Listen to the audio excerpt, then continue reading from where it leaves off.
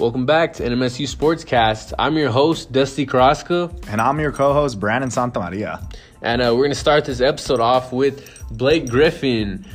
He goes to Brooklyn and creates a four-headed monster in Brooklyn, joining the already explosive offense of the Brooklyn Nets. Honestly, they might as well get Giannis to polish off the starting lineup because, this shit's getting kind of ridiculous. Yeah, it really is. And, this was probably the biggest story of All-Star Weekend, and it really has nothing to do with the All-Star Weekend itself. That's how big and crazy of a trade it is. Blake Griffin, he really is a talented guy. He hasn't been, the really dominant player that he has been. We've talked about it before in the past, but, maybe switching things up and going to the Nets might give him, maybe that spark of life that he needs, and it could really help the Nets in kind of securing their championship aspirations.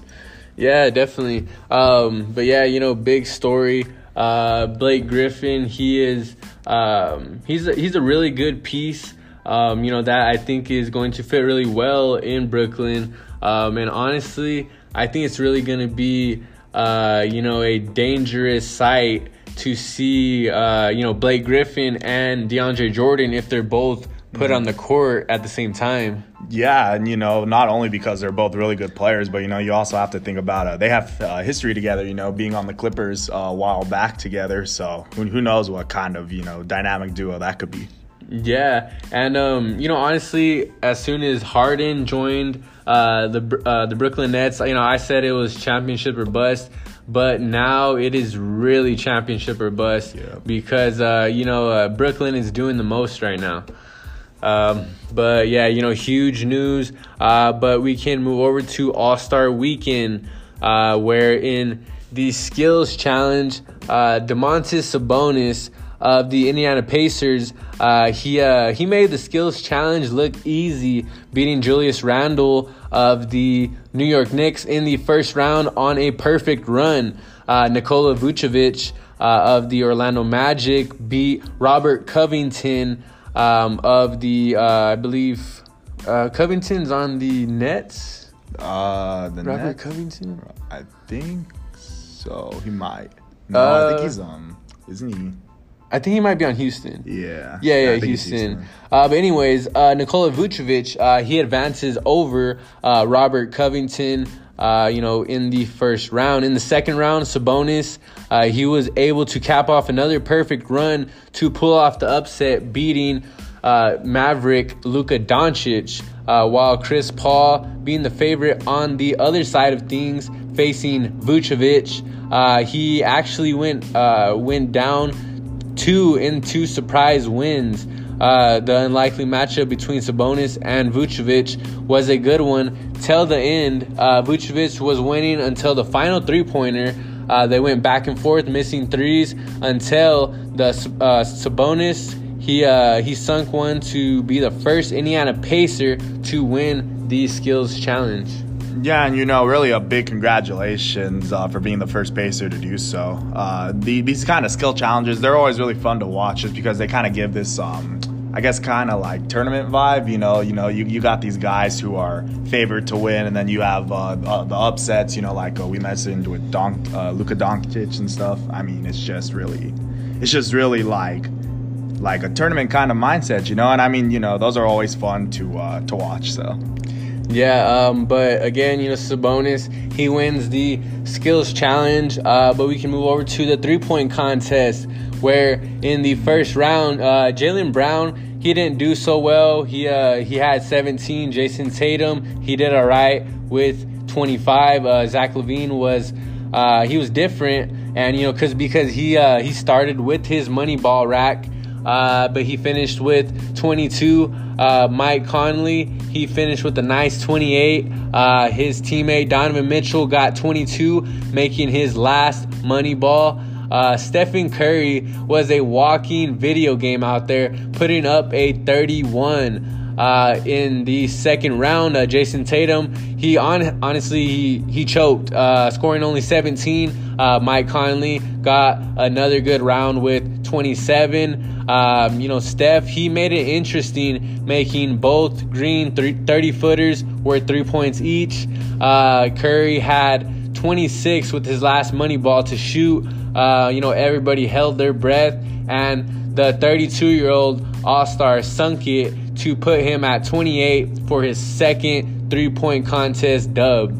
Yeah, this was another, competition that was really fun to watch. This one I watched a little more than probably the other ones throughout the weekend. And I mean, there were some really good shots, really good players, but in the end, it was just, Steph Curry, like you said, he was making it look like a video game, he was balling out the whole time. I mean, a lot of people kind of expected Curry to win. A lot of people thought Curry was going to win. He had he had the highest odd probabilities to win, when it comes to betting and all that. But I don't think anyone kind of suspected him to win in such a dominating looking fashion. He just looked like from start to finish like he had it all.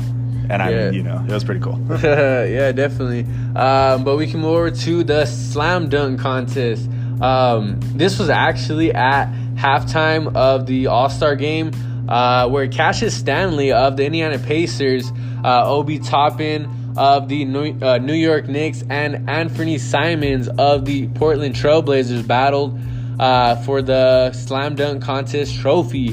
There was some pretty nice dunks as Obi Toppin and Anthony Simons advanced to the second round. Anthony Simons nearly kissed the rim to seal the deal in the last round. He won the slam dunk contest to become the first Trailblazer ever to win the contest. Honestly, did you see that dunk by Anthony Simons? I think I did. I saw a highlight of it afterwards and stuff. Honestly, a lot of people were saying, he should have kissed the rim, but honestly, you don't really want to have dental work done, the same day as the slam dunk contest. So him being that close to the rim, I think that was just really impressive by him. Yeah, it really was. And I mean, I don't know if people forgot that, maybe COVID's still around and stuff. Maybe that's why he didn't want to kiss it or something, but who knows? But I mean, for this contest, it was really still fun to kind of see all the cool dunks. But I know a lot of people kind of mentioned that there was only 3 guys, this year to be in it. So kind of a little bit of a disappointment, just because the slam dunk contest, it's been kind of so historic in the past. We've had people jumping over mascots, people jumping over cars and stuff, so it's kind of like a tradition for it to be one of the bigger kind of contests. And this year it just kind of seemed like it was the weakest out of all of them, at least, in my opinion. Yeah, honestly, it was kind of the shortest contest, you could say. But, either way, some really nice dunks by the 3 contestants, and Anthony Simons of the Portland Trailblazers gets the dub in that contest. We can move over to the actual All-Star game, where Zion Williamson, he became the 4th youngest player in NBA history to be selected to the All-Star game. So check it out. Durant, he did not play in the All-Star game. Team LeBron, they won the first quarter as Curry hit a shot from almost half court, and LeBron had a nice bounce pass to Rudy Gobert for the alley-oop in the quarter.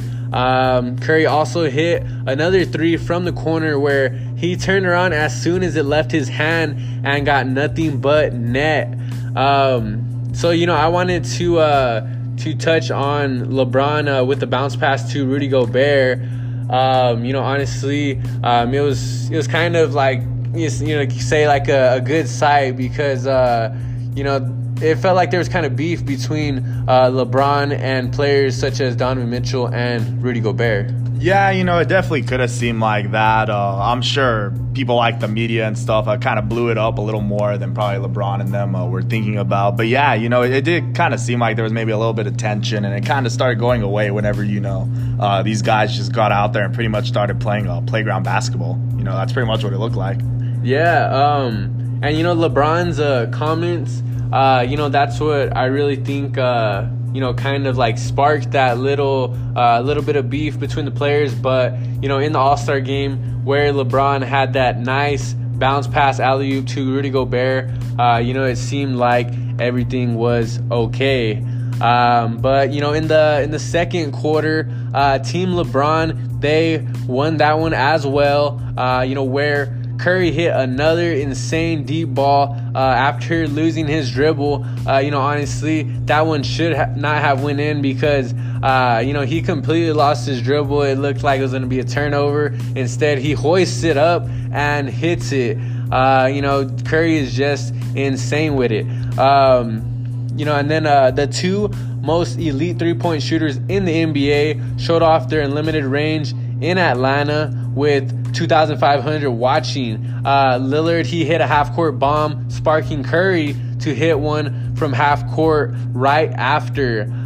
You know, the two teammates, honestly, all you got to say is they're just filthy. Yeah, you know, a lot of these threes were really filthy, you know, just because it just seemed like that this would kind of be like something that they never even like think about trying in a, you know, real game that might matter for records and stuff. And I mean, you know, there was one actually I remember, I don't know if it's in one of the upcoming quarters or not, but I remember there was a big pass that LeBron James had to Steph Curry. He I think he kind of like threw it backwards behind himself, and he was able to get it to Curry, you know, almost a half court. And like that was just the kind of 3-point shots you were seeing this game, where like the half court shots, the logo shots, you know, and I'm sure the players did it because they know it's the All-Star game. You know, people want to see All-Star caliber talent. So yeah, definitely. But we can move over to the third quarter where it went to Team LeBron as well. Donovan Mitchell of Team Durant hit a shot at the buzzer, but you know, it only got them within one.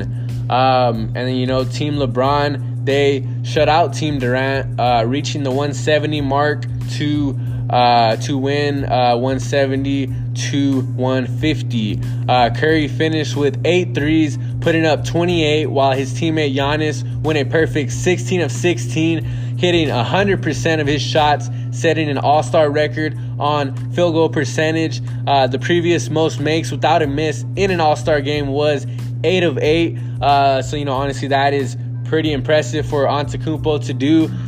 You know, he ended up with 35 points. Lillard matched Curry's 8 threes, going off for 32 and hitting the game winner from half court. And of course, Giannis, he also won MVP of the All-Star game.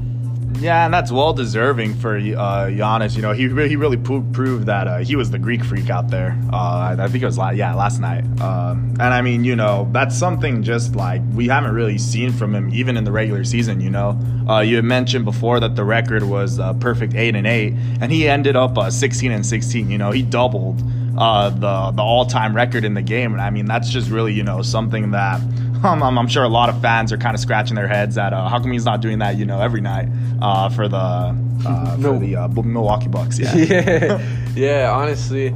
But you know, it was a pretty good game. But as Giannis said, before the game, you know, he said that you know, his team was gonna win like easily, and honestly, they did. They did. And yeah, you know, Giannis, he got the MVP award.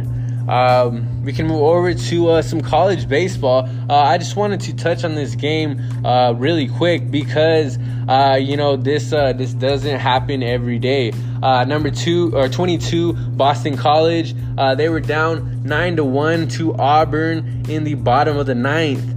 You know, they had 2 outs. You know, so they would go on a 2-out rally and tie the game on a 3-run shot. You know, down 9-1 with no chance of coming back. They tied up on a 3-run shot, goes 9-9, goes into extra innings where Boston College got a 2-run shot to win this one. You know, honestly, just what a comeback. Really, what a comeback. You know, this is like a historic comeback. Like you said, this isn't something we see every day. It might not even be something you see, you know, every season or every 10 seasons. You know, this could be something that down, you know, 9-1 in literally the last 3 outs of the game. You know, you need eight runs. That's just that's not something that you're going to see maybe ever again in your life. You know, for the people who saw it, there could be a small chance that they'll see a comeback similar to this. But yeah, this is like a once-in-a-lifetime comeback thing. Yeah, just really crazy. But we can move over to Saturday, where Florida State, they took on Notre Dame. Florida State, they've been a good team all year, coming in at number 11 in this one. This was senior day for unranked Notre Dame, and they were savvy the whole game. They led the whole way and led by as much as 20 at one point. The Seminoles, they got it down 2-4 with about 2:30 left to go. But the Fighting Irish were relentless. Notre Dame would hold on 83-73. And this was the first win over a ranked opponent for Notre Dame since 2017. And what a way to, kind of have a senior night for them to be able to get this win by double digits, especially against a ranked opponent, just kind of outside. It says right here, the Florida State's ranked 11, so they're just outside of top 10, so they're nothing to kind of sneeze at. And then, it's just really a really good game by the Fighting Irish. Yeah, and just a really good upset by Notre Dame. But we can move over to Oklahoma State. They took on West Virginia. West Virginia is still ranked high even after their loss to Baylor a couple games ago. The Mountaineers came in at number 6, while Oklahoma State at number 17. There was no Cade Cunningham this night due to a sprained ankle he suffered late against Baylor Thursday night. Despite no Cade Cunningham, West Virginia only led by 5 at the half. That lead vanished in the second half as Oklahoma State took the lead. The two teams, they kept it close down the stretch. Avery Anderson III stepped up big for Oklahoma State, dropping 31. The team played surprisingly well without the number 1 overall pick on the sideline. Oklahoma State wins in a shocker, 85-80. Yeah, this was really one of the other kind of upsets from Saturday. And it really is kind of just I guess it's kind of a defeating feeling whenever you one of your best players, if not the best player on your team, is sitting on the side. No matter what sport you're playing, football, basketball, baseball, if your star guy isn't there, it's going to be a little bit of a struggle. So you got to give props to Oklahoma State being able to kind of stay in it and being able to keep the lead. Yeah, definitely. And honestly, just another big win for Oklahoma State to put on the resume going into March Madness. We can move over to Illinois and Ohio State. Illinois ranked at number 4 and Ohio State ranked in at number 7. Illinois, they are ranked the highest they've been since 2005 when they were ranked number 1 in the country. That's really significant this late in the year. They've been playing some really good ball as of late. Coming off a really good quality win against Michigan, the Fighting Illini were hungry for more. Ohio State trying to get back to a championship to redeem their football club, really worked their ass off in this one. Illinois, honestly, they just worked a little harder. It came down to the wire, but the Fighting Illini, they prevail with a 73-68 victory in a good one.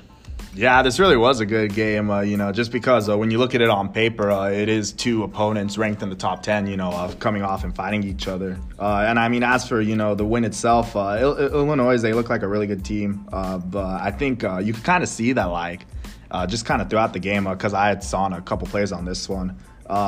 It just kind of looked like Illinois, they just had this determination to maybe, being ranked number 4, that maybe they're trying to get back to that number 1 spot that they had over 15 years ago or whatever. So, yeah. Yeah, definitely. But a really good win for Illinois, looking to be a number 1 seed in the NCAA tournament.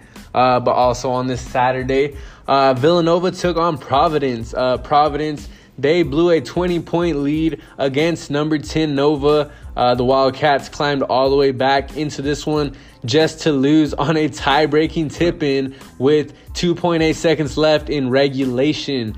Nova had an open look at a three-pointer, but hit the front of the rim. Villanova also lost another key player in their loss to Providence.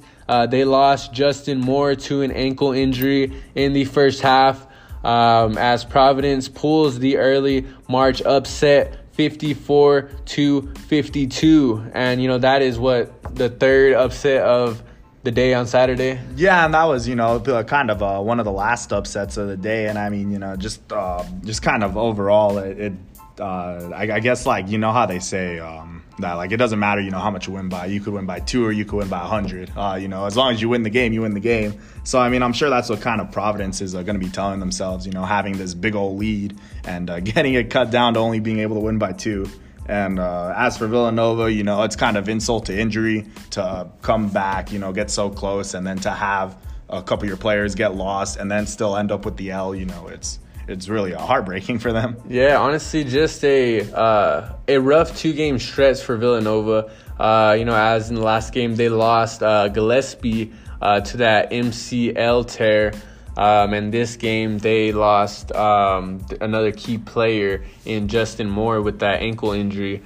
And honestly, they lost both of the games. So, it's kind of it looks a little rough going into March Madness for the Wildcats. Yeah, definitely. But we can move over to Sunday, where Houston took on Memphis. I don't know if you saw this one, but this one, it was a really good one. Honestly, I had tuned in at the perfect time because it was 64-61.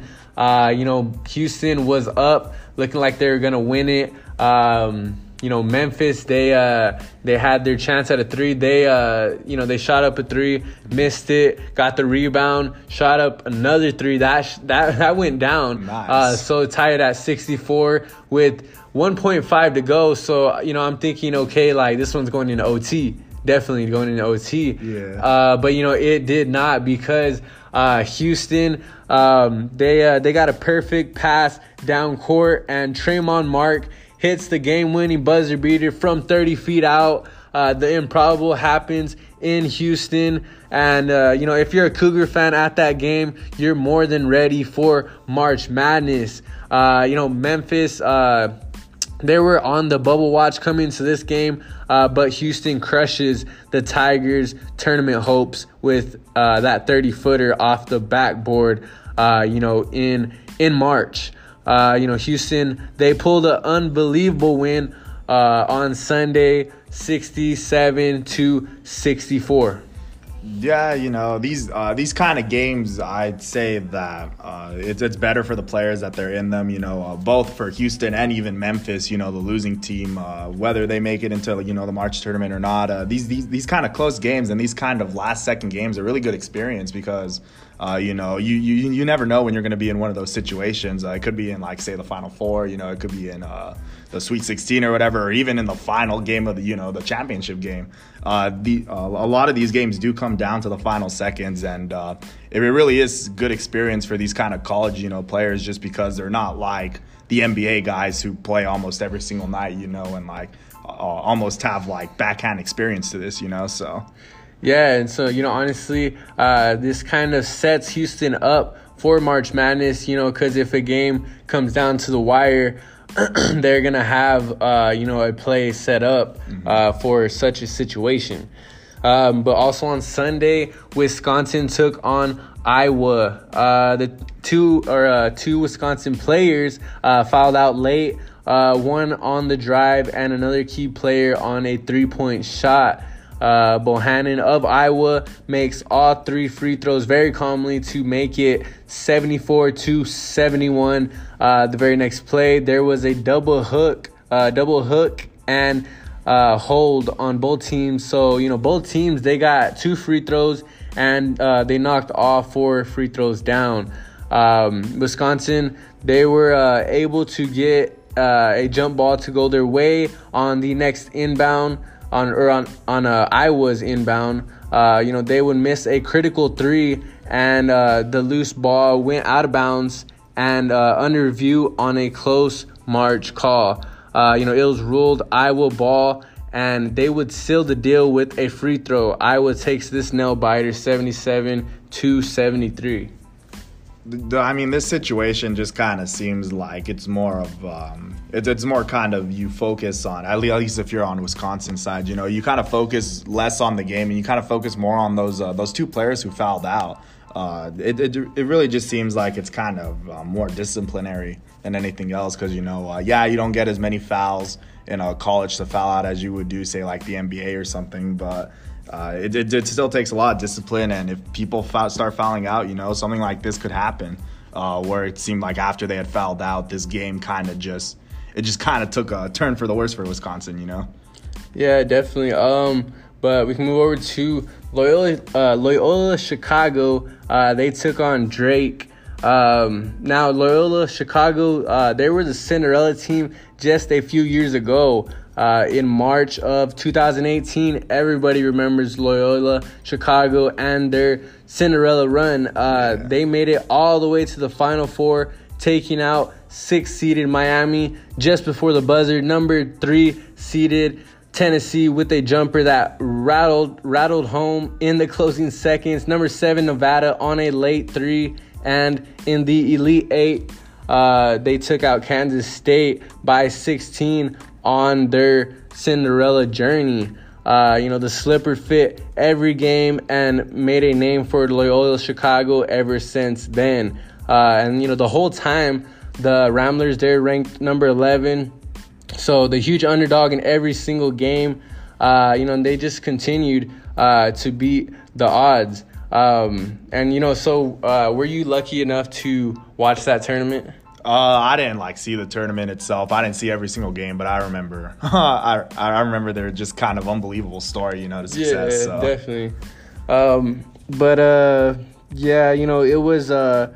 It was just crazy to watch. In this one, trying to get back to the madness in March, Cameron Krutwig was huge to that team in 2018 and huge now. Drake started the year 21-0 and were trying to punch their ticket as well. Loyola Chicago at 23-4 came in at the number 1 seed in the Missouri Valley Conference Championship, while Drake at 25-3 came in at the number 2 seed. It was a good heated battle in St. Louis where both teams fought for their lives. It got chippy down the stretch, but Loyola was able to hold onto a lead as big as 17 and punch their ticket to the NCAA tournament 75-65. And honestly, Drake, they've been good all season, but there is a lot of heated competition this year. So, Drake, they may not get in. And honestly, it's such a heartbreaker for a team such as Drake. But that's what March Madness is all about, Brandon. Yeah, that really is what it's all about. It's all about teams either cutting the cut or, they get cut. But as for the game itself, just with Chicago, to me, it's kind of looking like since both of these teams were, they were pretty good throughout the year. And they were kind of evenly matched. Maybe this kind of spark could be what Chicago needs to maybe have another Cinderella story, They were able to do it before, and who knows if they're able to do it again. It wasn't that long ago, being only 2-3 years ago. So, I'm sure they still have a couple of the key components from before. Yeah, definitely. And Krutwig, he was on that Loyola Chicago team that, went to the Final Four. So, they do have experience. And, the Ramblers are going to be a team to look out for come March Madness time. Mm-hmm. But we can move over to Michigan and Michigan State. After Michigan just annihilated Michigan State in the first meeting between the two in-state ball clubs, it was sure to happen again. Michigan did not come prepared in this one because Michigan State beat them at their own game. The Spartans stunned the Wolverines with a 70-64 upset. Michigan's senior guard Eli Brooks, he hurt his left ankle early in this game, and that might prove crucial going into the tournament. This win most likely sent Michigan State to the big dance and would be Coach Tom Izzo's 23rd consecutive appearance. The Spartans have won 5 of their last 7 games, beating number 4 Ohio State, number 5 Illinois, and of course their rival number 2 Michigan Wolverines to put on their resume. Yeah, and I mean, just from what you listed right now, it seems like Michigan State might kind of be, even though they're not ranked, or anything like that, it seems like they might be kind of the Titan Slayer team. They've been taking down all these big teams, and I mean, even Michigan, who for a lot of the year people were saying was going to be the number 1 seed, and finally making it to the number 2 seed. It's just really kind of this gargantuan kind of takedown, really good upset, and I mean, it really does give hope to Michigan State coming into the big tournament here in like a week or something. It's coming up, and I mean, as for the coach, Tom Izzo, I mean, he's the 23rd consecutive NCAA tournament it's just kind of mind-boggling to think about. That's like over 2 decades of success. That's like even longer than Tom Brady's been destroying in the NFL. That's something. Yeah, definitely. And Michigan State, they've always been good in the past, but this year they have not been so great. Pretty much the whole year. But with those 3 quality wins, they're most likely going to be in the tournament. Mm-hmm. But we can move over to number 3, Baylor, and number 18, Texas Tech. Baylor Bear Masio Teague, he went unconscious from 3 in this one, knocking down 10 of them, which matched a school record. He ended up with 35 as Baylor built a huge lead in this second half. Baylor cruised to a 88-73 victory and finished undefeated at home for the first time in 73 years. Yeah, you thought the last record of the 23 years was impressive. This one's even more impressive, being 73 years. That's a really long time. That's almost a lifetime. That's even more than some people's lifetime, So, I mean, really just a good win. They kind of deserved it, I saw a little bit of this one, and they did look like they were on fire, It did look like that this was a team kind of focused in, and they were ready, even though they're only ranked number 3, maybe jumping Michigan now that they lost recently. But, I mean, they just look like a team that's really set to make a run at this March Madness trophy. Yeah, and Texas Tech, honestly, a lot of people thought they were going to put up more of a fight. I still think that Texas Tech is a really good team, but Baylor showed why they were undefeated most of the season, and they're looking really good going into tournament time. But that is going to do it for this episode of NMSU Sportscast. I've been your host, Dusty Carrasco. And I've been your co-host, Brandon Santamaria. And we'll see you in the next one. Peace. Adios.